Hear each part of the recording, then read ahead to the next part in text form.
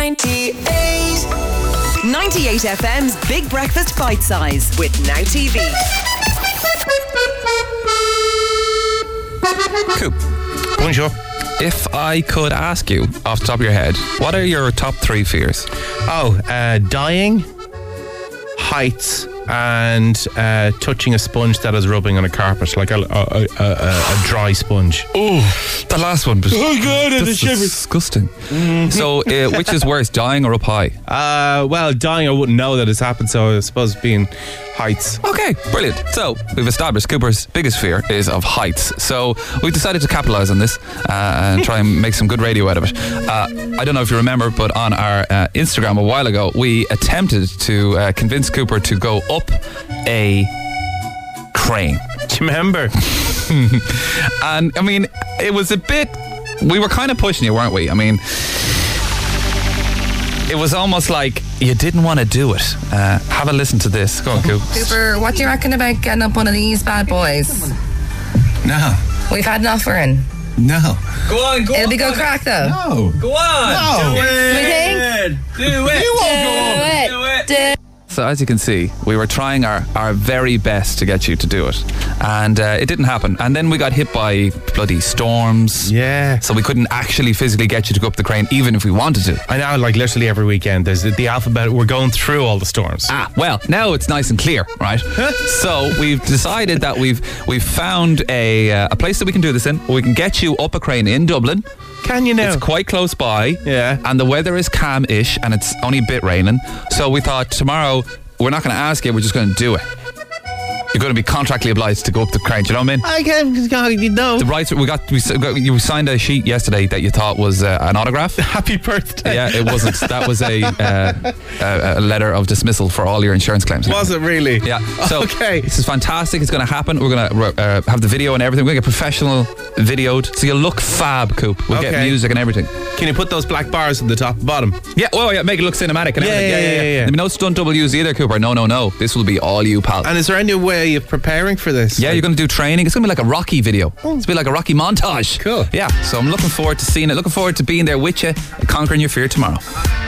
And I've no way of getting out of this. No, you signed the bloody thing, you dope. So autographs are no longer a thing. Why'd you sign that piece of paper?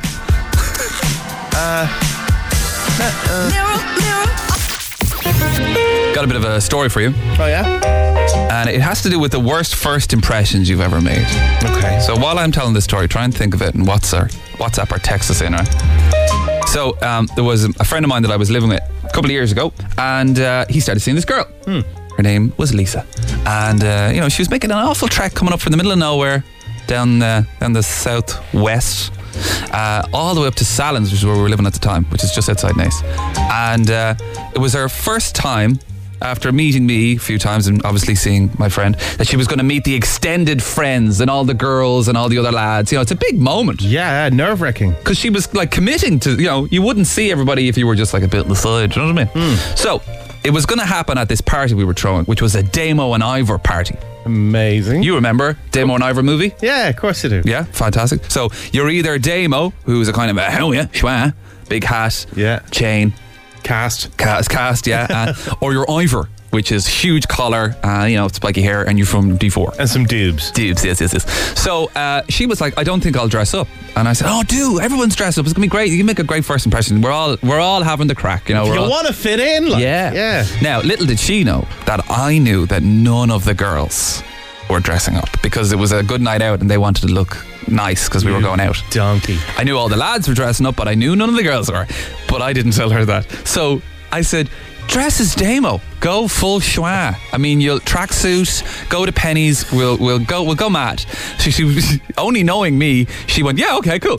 So she turns up at the party, and all of a sudden the girls start to arrive in all their frocks and goonas and makeup and looking beautiful, and she just keeps hitting me and like, you told me that this was going to be a party.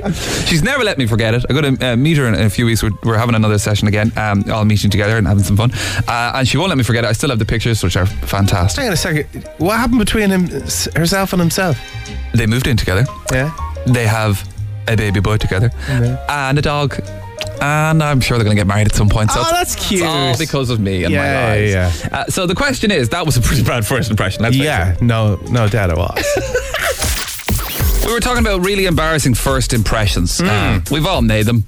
Basically any job interview. It just doesn't work out well. We got a few in here. This is from Charity. Great name, isn't it? Lovely name. Charity. Hi Cooper and Luke, this is Charity here. I'm on the way into work with my fiance Rob, and when we first met I hadn't met his mom yet. He lives in his mom's house because we're saving for our house at the moment, but anyway, so I was over in his house and I hadn't met any of his family yet, and we were like watching a movie or whatever.